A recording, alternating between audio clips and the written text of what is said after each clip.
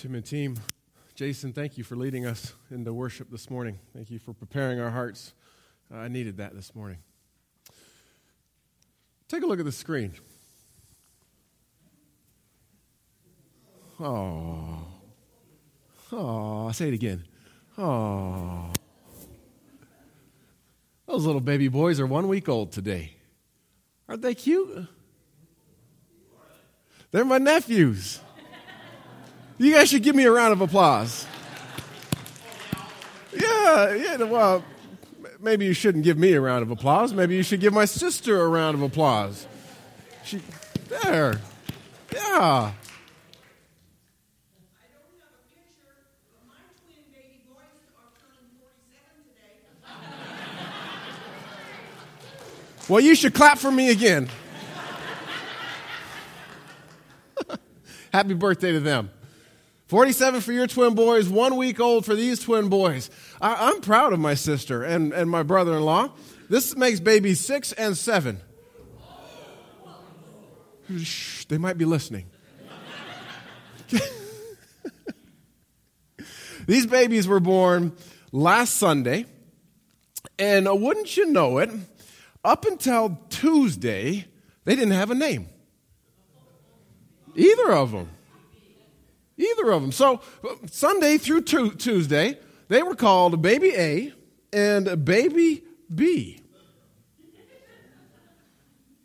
I kind of like, had a ring to it, doesn't it? Yes, Madonna? Well, my twin boys are 48. They just got a one-upper, don't they? They also were called Baby A and Baby B until they were a day old. Okay. Fair enough. Anybody else have any twin babies that they want to celebrate? We're just going to get this out of the way.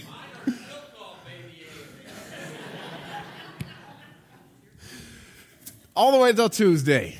No name. It was interesting because I was wrapping the message up this morning and I was thinking, are they going to have names? I don't know. They actually do. Micah is one of them. He's the one on the right, and Keenan is the one on the left. Wonderful names. Okay, I can't knock waiting on naming because names are important, right? Yeah, I mean, names tend to stick with you for quite a while. I mean, not only is it the way that people grab your attention, it's the way that someone identifies you. And in our faith tradition, there's also a greater depth to names. I mean, so often people have names that they live into, right? It's more than just a way to identify someone. It's a way to identify who a person is, like holistically. We see that throughout Scripture. A couple of examples that you'll remember. Eve. Eve's name means giver of life. When she started, there was 2. Now there's 7 billion. She lived into her name. Somebody say amen. Amen. All right, Adam, her husband. Adam means from the dust or of the earth. God made this mud pie, shaped it into a little human, blew into it, and boom, there's Adam. From the dust. A couple guys later, Isaac means laughter. He was named Laughter because when his mom was told she was going to have a baby, she laughed because she was older. Laughter, it fit. Guy by the name of Amos, a prophet, means burden. If you ever read his prophecy, you'll realize that his life was a burden. He lived into that name. So you've got to be careful. You got to be purposeful and intentional when giving names, as so much a name is so much more than what you write on your checks. Okay, a name encompasses all of you. So, Pete and Esther, if you're listening to this, thank you for waiting to name those 2 little babies, to name my nephews. Now, in Scripture, there is a lot of characters in the story, right? Yes, there is. And most of them are given names when they're born, and they have those same names when they die. Okay, keep the names all the way through.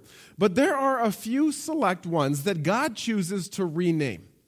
Few ones that God chooses to rename himself. You'll recognize some of these. Abram. Okay, originally, Abram's name meant exalted father. God changed it to Abraham, which means father of many. Abraham's wife, Sarai, named princess. God renamed, it means princess, and God changed her name to Sarah, which still means princess, but it could also mean mother of nations. You jump to the New Testament, there's a guy named Simon. His name means God has heard. It's a great name. Well, Jesus renames him Peter, which means rock. And of course, it was because the rock, the church, was built upon him. The story that we've been looking at for the last several weeks, the life and faith story of Jacob, we get to see God change his name too. When he was born, his parents named him Jacob. But by the time he breathed his last breath, his name was Israel. Why? Why does God change names? Why would God change Jacob's names? I mean, if someone is living into their name, why mess with something that's working? Well, how about this? When God changes a name, he does so to show a new reality. He does so to show what he sees and what he knows to be true. You catch that? When God changes the name, he does so to show a new reality, to show what he sees and what he knows to be true. We're going to unpack that as we tell the story this morning. But before we do, let's ask God's blessing on our time in Scripture. Lord, we have already been ushered into your presence. You have already met with us here. We recognize that. And now, Lord, as we open up your story to us, I ask that you would continue to speak to us, to write on our hearts what you want us to hear, what you want us to understand, what you want us to see, and what you want us to know this morning. Would you give us ears to hear your soft, gentle voice? And I pray this in Jesus' name. Amen.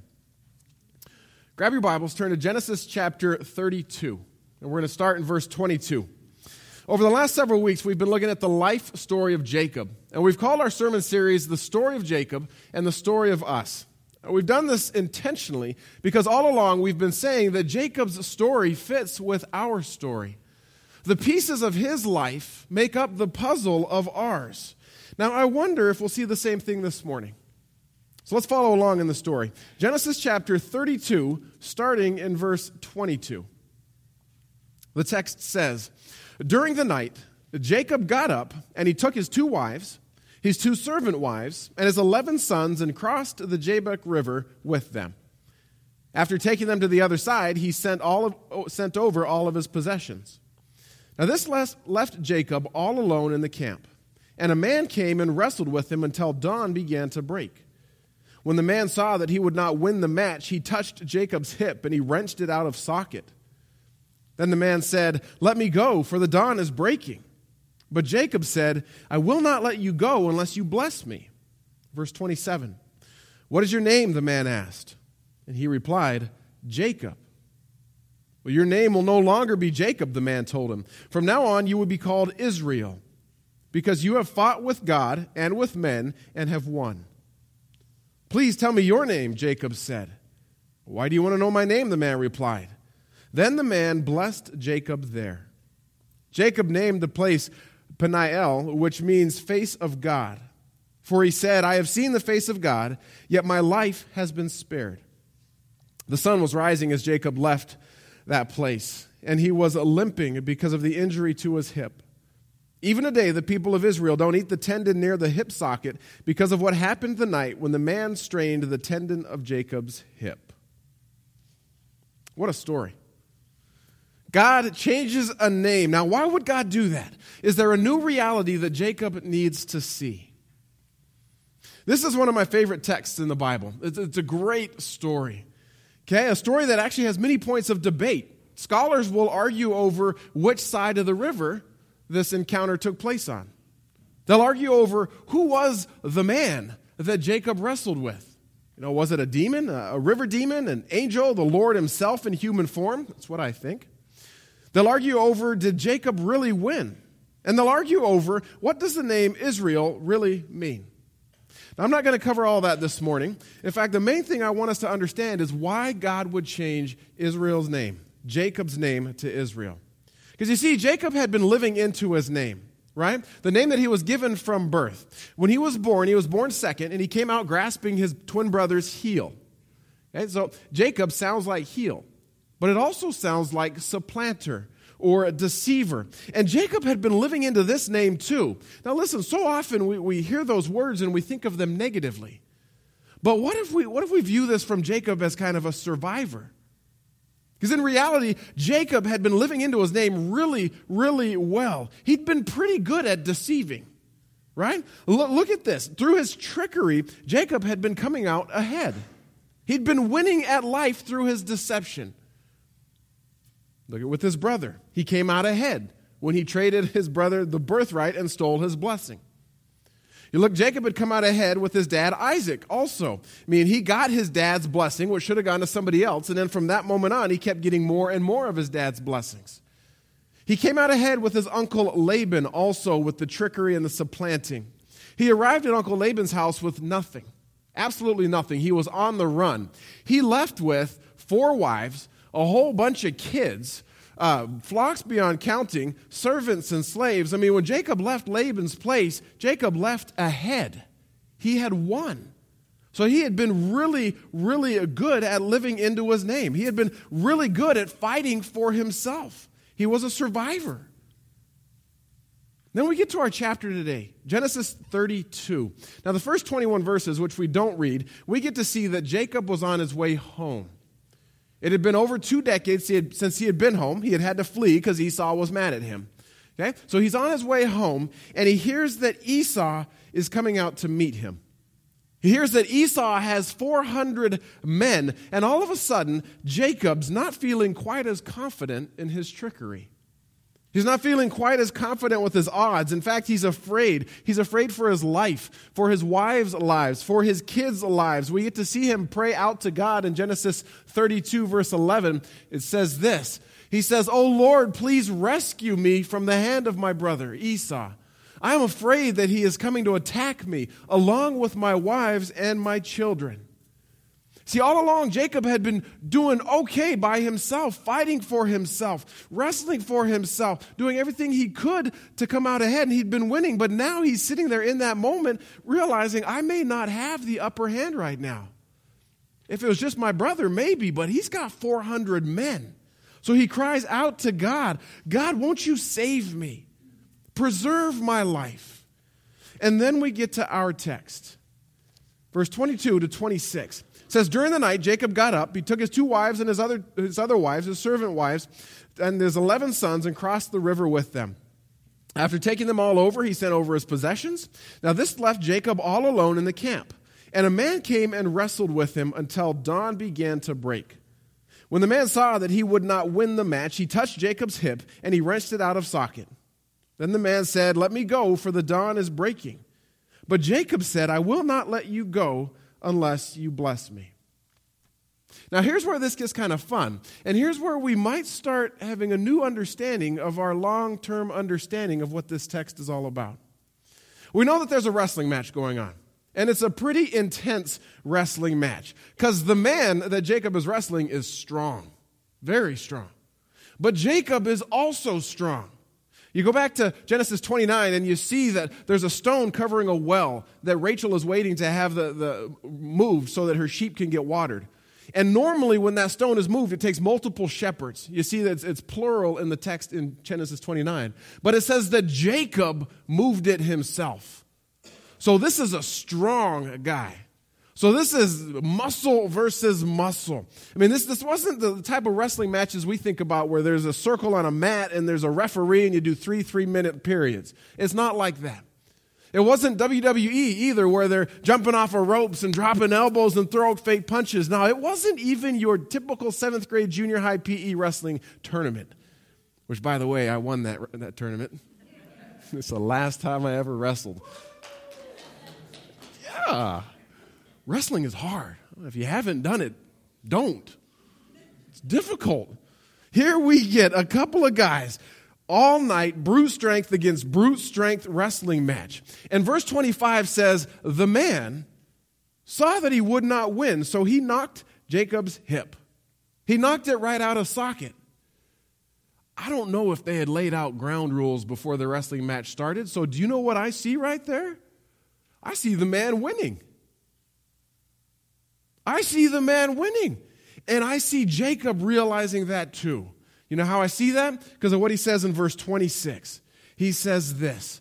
The man said, let me go, for the dawn is breaking. But Jacob said, I will not let you go unless you bless me. I won't let you go unless you bless me. Listen, in that culture, a subordinate did not bless somebody.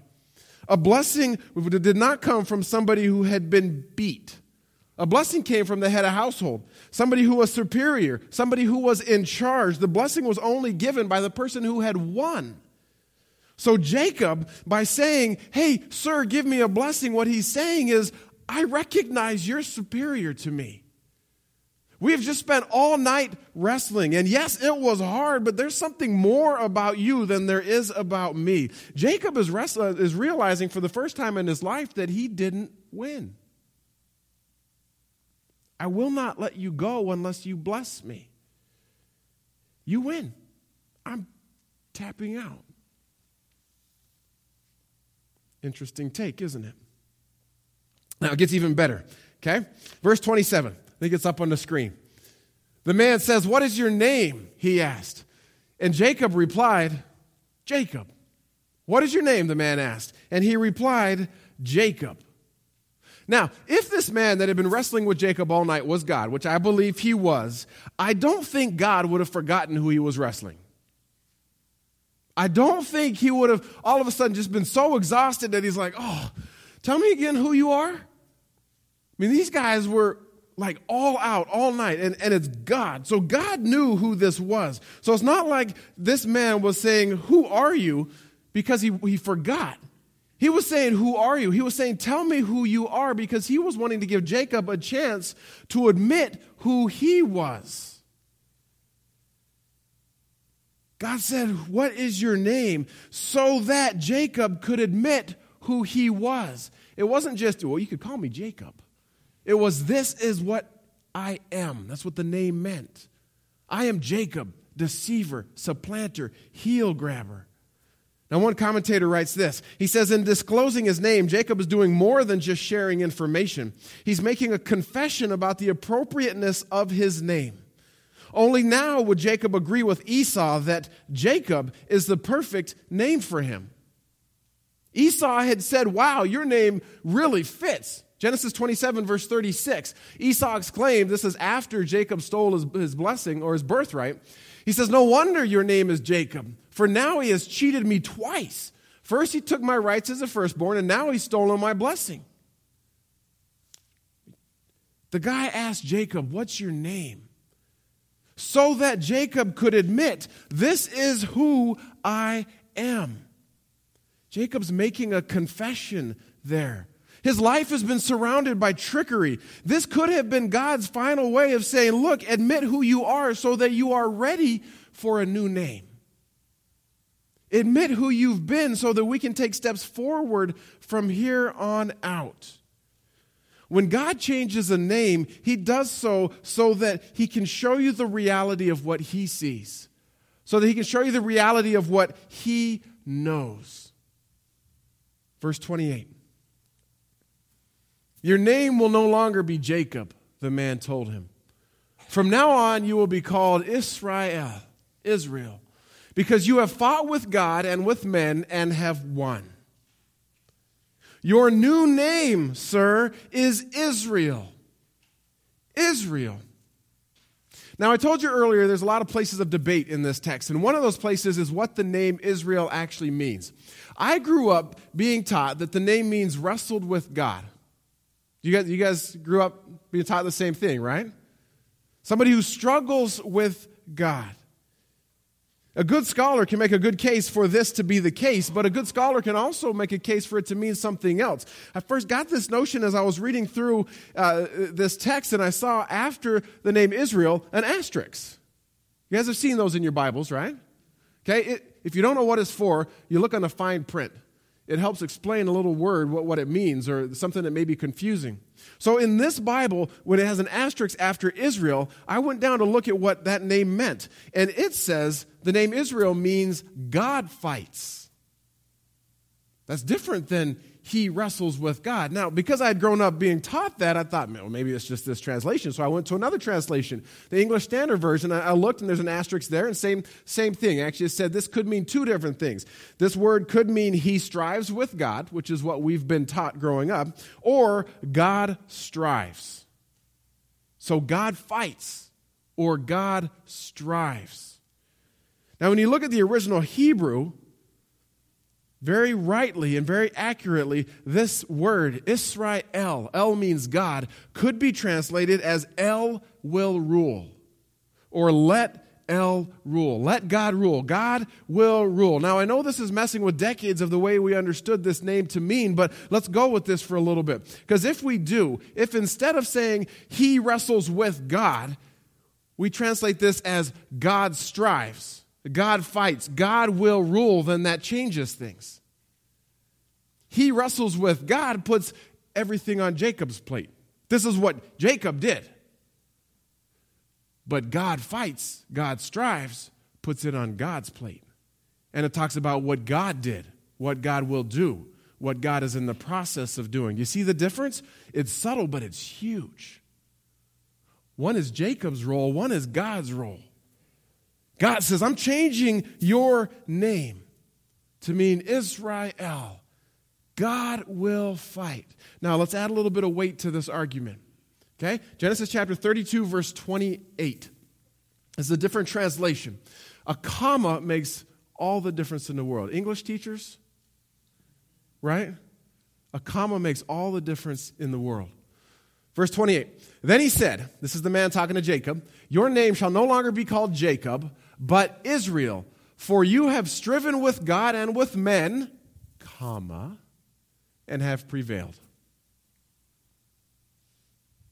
Most of our English translations put the comma after with men. But if you go back into the original Hebrew, you'll find that there may or may not have even been a comma, and if there was, it could be there or it could be somewhere else. Other translations, if you go directly to the Hebrew, goes like this. For you have striven with God, and with men have prevailed. You hear the difference? That's a big difference. And if we're taking the name Israel to mean not Jacob wrestles with God, but God strives, God fights, God will rule, then the placement of this comma makes more sense. You have striven with God, and with men you have prevailed. The guy that wrestled with him is saying, look, you have been fighting with men your entire life. Your brother, you won. Your dad, you won. Your uncle, you won. Tonight you have striven with God. With men you have prevailed, but tonight not so much. It's as if the man is saying, look, we're going to see things differently. From this day on, you may have striven with men and won, but from this day on, God will strive for you. God will fight for you. It's time for you to stop striving. Jacob started out that night alone, in the dark, by himself. He came out that night with a new name and a new limp. Okay? One commentator said that new name reminds him constantly of his new destiny. That new limp reminded him from that day forward that in Elohim, he met somebody who he could not beat, who he could not trick, who could overpower him. God strives. God fights. Let God rule. Your new name is Israel.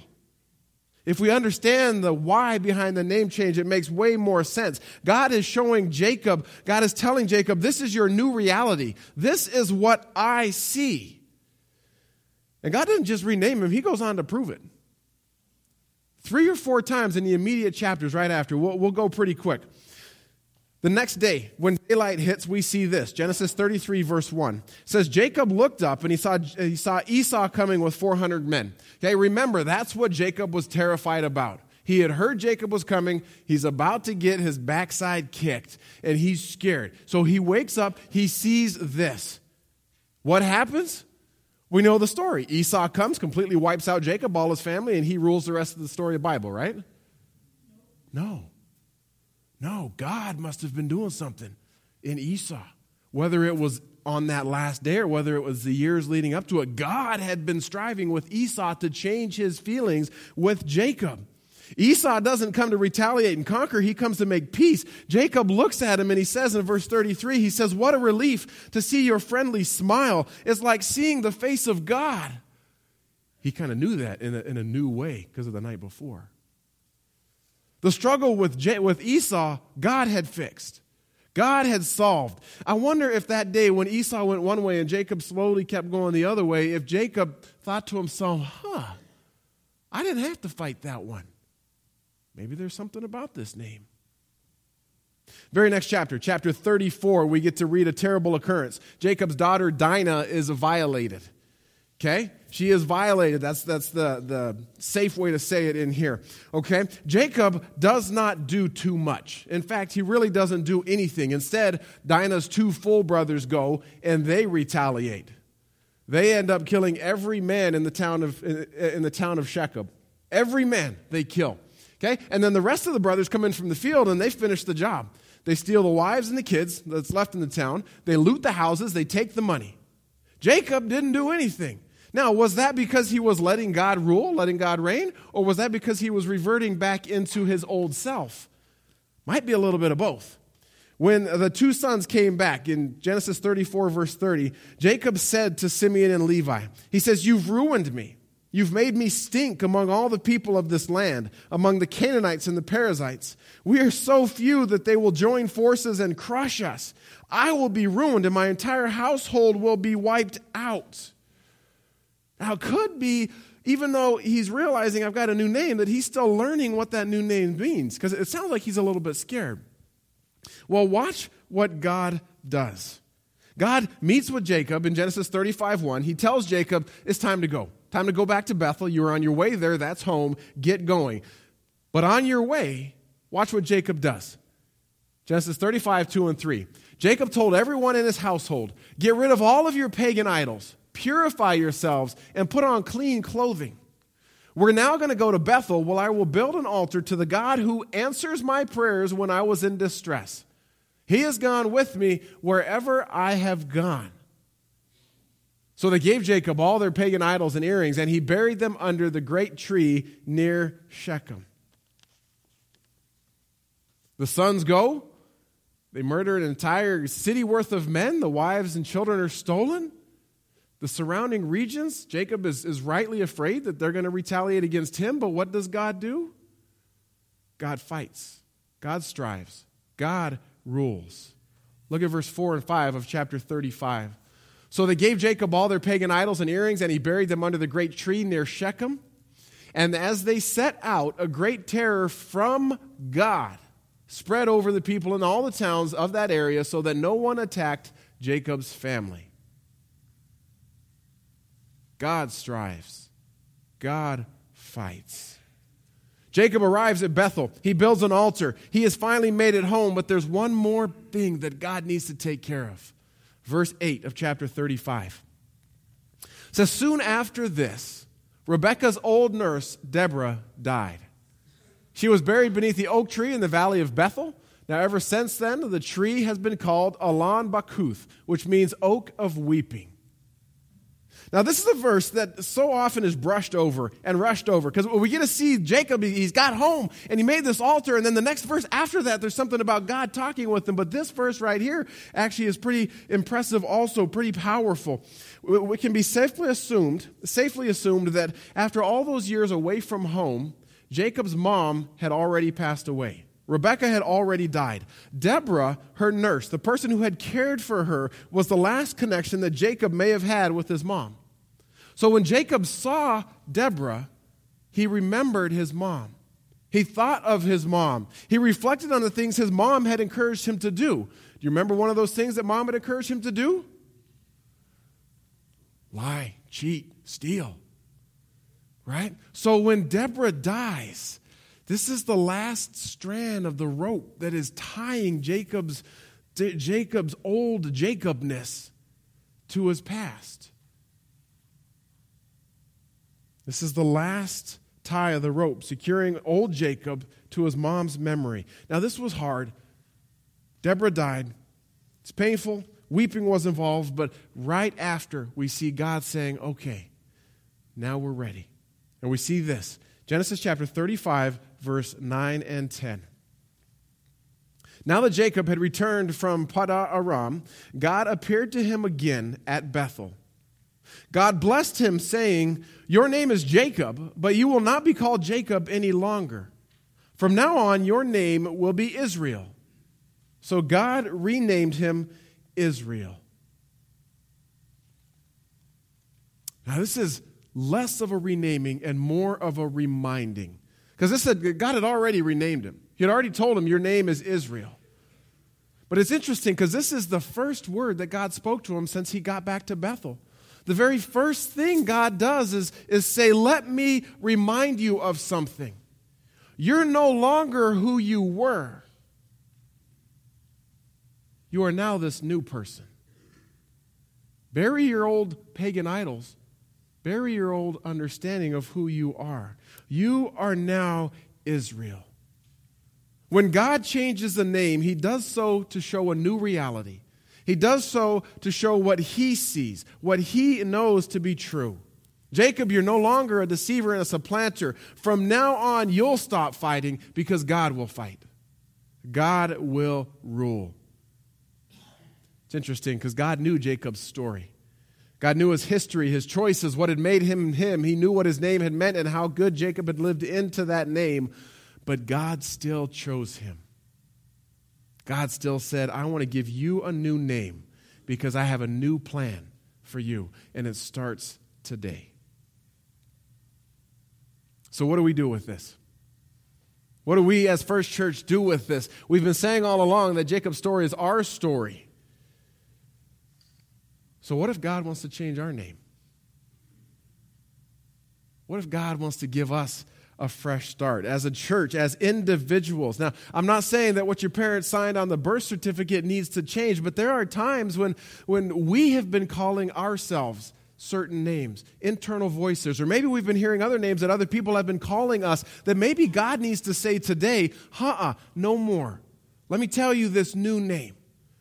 It could be that for your own faith story, for years and years and years, you have been calling yourself the doubter.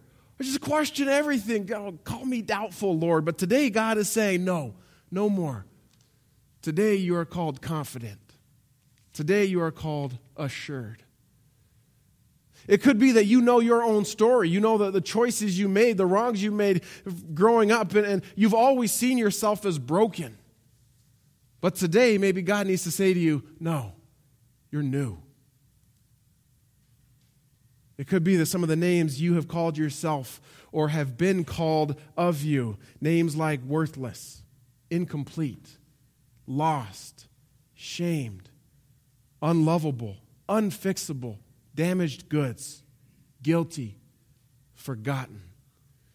It could be that today God wants you to hear something different. He may want to say to you, no more. From now on, you are called priceless, complete, prized, found, cherished, loved, renewed, whole, forgiven, remembered. Does God need to change your name this morning? Have you come in calling yourself one thing, and he wants you to leave hearing something different? Now, if that's the case, we need to give him the time and the space to do that. So it's not a hypothetical question. We're going to give some time to reflect. I'm going to ask Tim to come up and strum just a little bit. We're going to throw a couple of questions up on the screen, and we want to give God the time to speak to you if he wants. You know, we started off this morning saying that God will speak to everybody at some point over 2 or 3 years. If today is that day, we want to give some space and time for him to speak.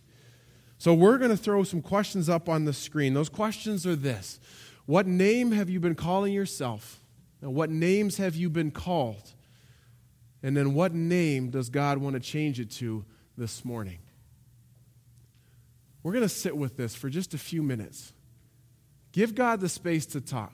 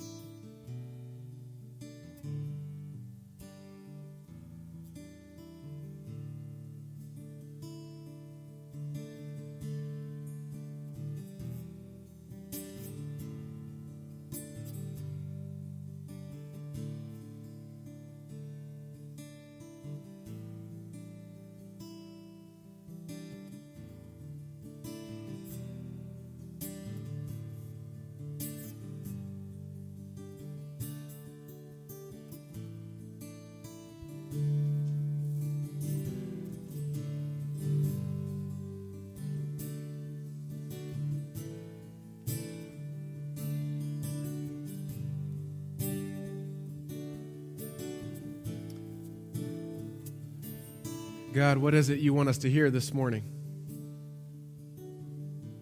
What is it you want us to know that you are saying of us?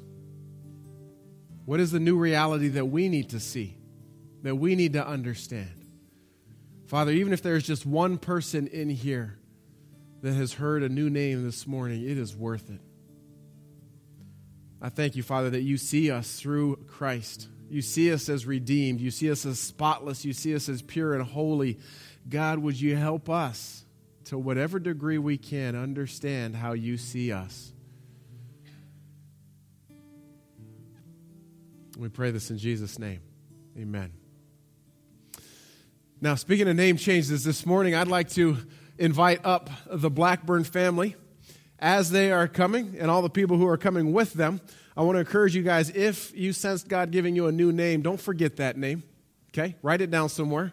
That could be an initial glimpse of a name that Jesus talked about in Revelation. Revelation 2:17, Jesus said, I will give to each one a white stone, and on that stone will be engraved a new name that no one understands except the one who receives it.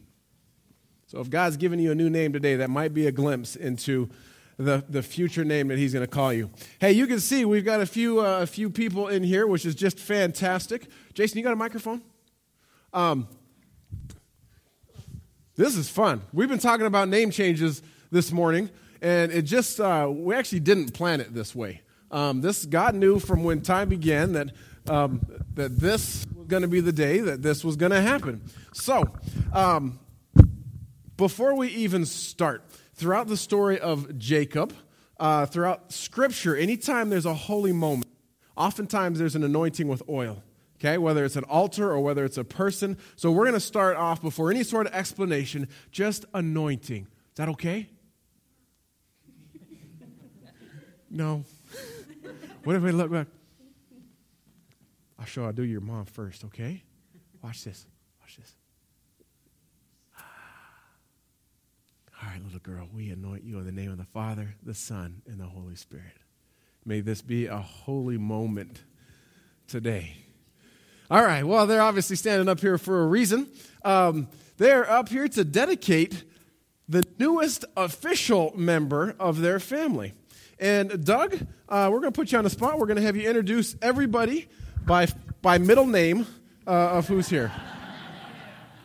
And if you change their names, it just fits with the entire morning. Excellent. Well, I'll come over here first. This is our Aunt Becky. This is Uncle Sam, and they came in from Colorado. Really blessed to have them here. This is my mother-in-law, Karen. And this is my mom, Sandy, right here. You know this clan right here. This is my father-in-law, Harold. And you know this clan as well, but we're just going to go with this, Malia. My niece, this is my niece, Kylie. My nephew, Silas. And then my sister-in-law, Heidi, and my brother-in-law, John. So. Nice job. Well done. That is often the hardest part of the dedication. You got to hear last week a little bit of Doug and Heather's story. Just a quick reminder, they've got 2 kids of their own. We've got Bailey and we've got Sawyer, and they felt God calling them to the foster adopt system, that program. And they went through the process. They got approved. It took a little longer for them to get a child than they thought. But God had a plan all along. And roughly 6 months, 2 days, roughly, unless it was 6 months, 8 days, I did my math wrong, this little girl came into their life. And she came into their life as Eternity Nova. That was her name. Okay? Now, we obviously didn't know much about her story before she came to us. Doug and Heather didn't know much about her story either. They got to figure out what was written about her. They read her case file. They read some of the things that would have made a lot of parents scared. Like, well, I don't know if we want to go that route. They thought long-term, some implications for family and all of that. But in all of that, and you need to hear this, little one, they still chose you. Yes, they did. You weren't given a list of possible parents for you to pick out. No, they chose you. And as I thought about that this past week, I thought that's just like Jesus talks about in John 15:16. He says, you didn't choose me, I chose you. And you can spend the rest of your life knowing that your parents chose you. Now, what fits so well with this morning is Doug and Heather have officially changed her name, right? They have officially changed her name from Eternity Nova to Everly Eternity. Got a good ring. Somebody say, oh, that's good. That's good. Everly Eternity. Now I asked them, why? Why change the name? And much like Jacob's story where there was a fresh start, that's really what they wanted. She comes with her own story, but her story begins again with Doug and Heather, with Sawyer and Bailey. Where'd she go? There she is. Yeah, her story begins again. So that is why they wanted to change her name. Now, we could make up something really, really cool and profound about the name Everly. We could say, well, Doug and Heather, they knew that this was Everly's forever home, so they wanted Everly to be in there. We could say that, but in all reality, they wanted an E name and they liked Everly. So it works. It works, okay? Everly Eternity. Your mommy and daddy chose you. But what's really, really cool is that before they chose you, God chose you. He chose you, and he actually has already made some promises for you, some promises that your grandma has already been praying over you. Those promises in a verse on Isaiah 46, verse 4. This is the verse that Karen, right, has been praying over Everly. God says, I will be your God through all your lifetime. I made you, and I will care for you. I will carry you along, and I will be your Savior. That is cool, knowing that that's what God says about you, isn't it? She says, there's people out there. I'm so glad you're not holding me and walking around like you do with all the other people. Well, we know the story, okay? Doug and Heather met her first day, fell in love with her. Family met her first day, second day, fell in love with her. We as a church met her, fell in love with her. God is already passionately in love with her. So today we are going to dedicate her officially to the Lord. I want to start by asking Doug and Heather some traditional questions. And you guys listen for the do or the will, and you'll know how to answer, okay? Do you, in the presence of God and His family, solemnly dedicate Everly to the Lord? There you go. Will you endeavor to live a life before Everly that gives witness to your faith in Jesus Christ? You will. Good. As parents, will you continue to commit to learning to raise 3 children through seeking God's counsel, through prayer and study, and through the community of faith that God has put you in? We will. That was a mouthful. We will. Yes, you will. And will you share with us the joys and challenges of raising Everly? You will. Very good. Well, here's what I want to do. I want to invite everybody to stand, and I want to invite their small group, who's also been a very active part in their life. I want you guys to go ahead and come on up here also. What you guys need to see and what you need to hear, Doug and Heather wanted me to definitely make sure that for family, for friends, for church family, for those who have walked this journey with them, thank you. Guys, they could not have done this without you. Thank you for opening your hearts and for walking through a lot of the unknowns with them. Now, I asked Doug and Heather some questions. Sawyer and Bailey, can I ask you guys a couple questions? Yeah, okay, come here. I want to ask you something, okay? Do you guys promise to be the best brother and sister you possibly can to Everly? Do you promise that?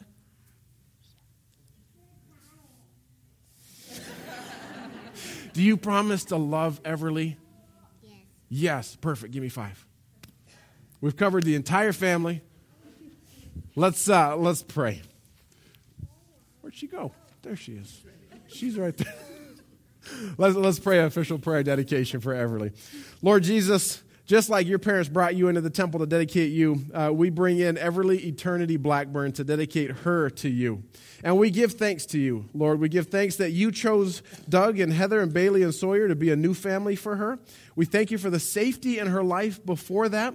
We thank you for the story that she has before that. And we thank you for the story that is being written from this day forward.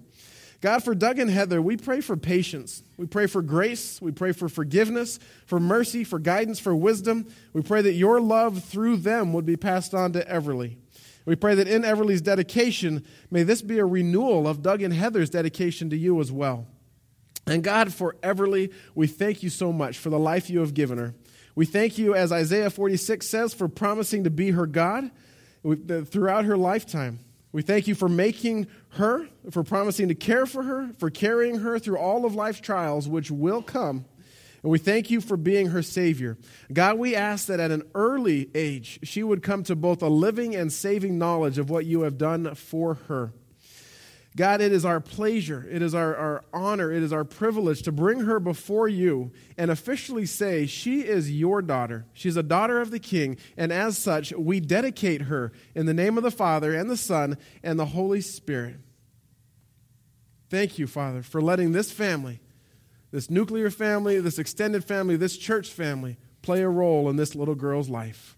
May we do well with what you have given us the opportunity to do in and through her. We pray all this in Jesus' name. Amen.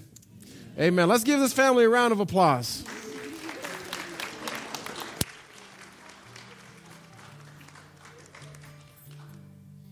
Well, don't sit down. We're going to continue worship. One more song this morning.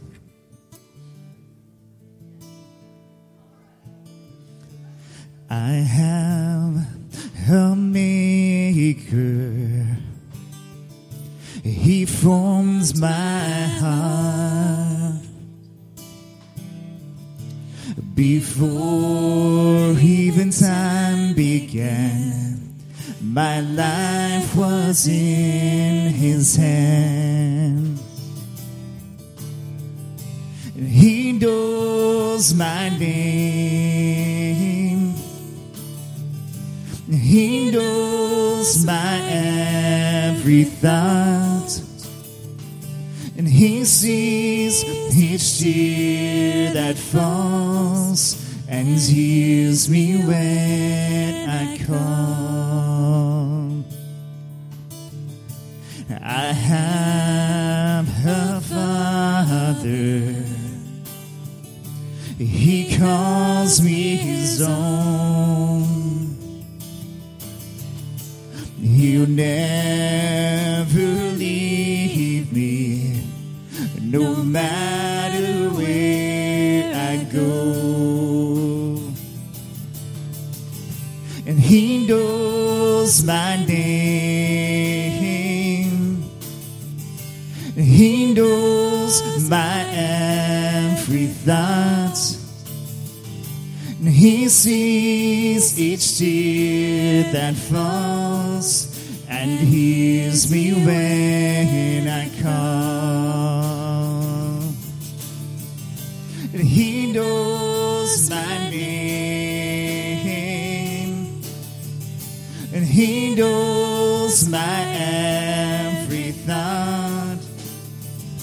And he sees each tear that falls and hears me when I call. And hears me when I call. He hears me when I call.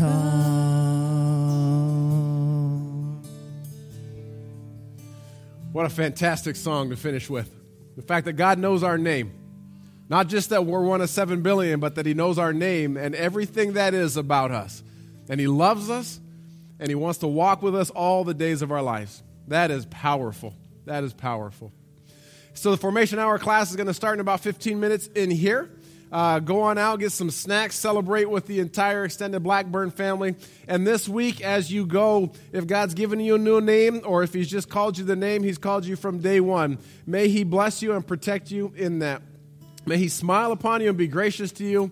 May he show you his favor and give you his peace so that his name would be known on all the earth. Amen and amen.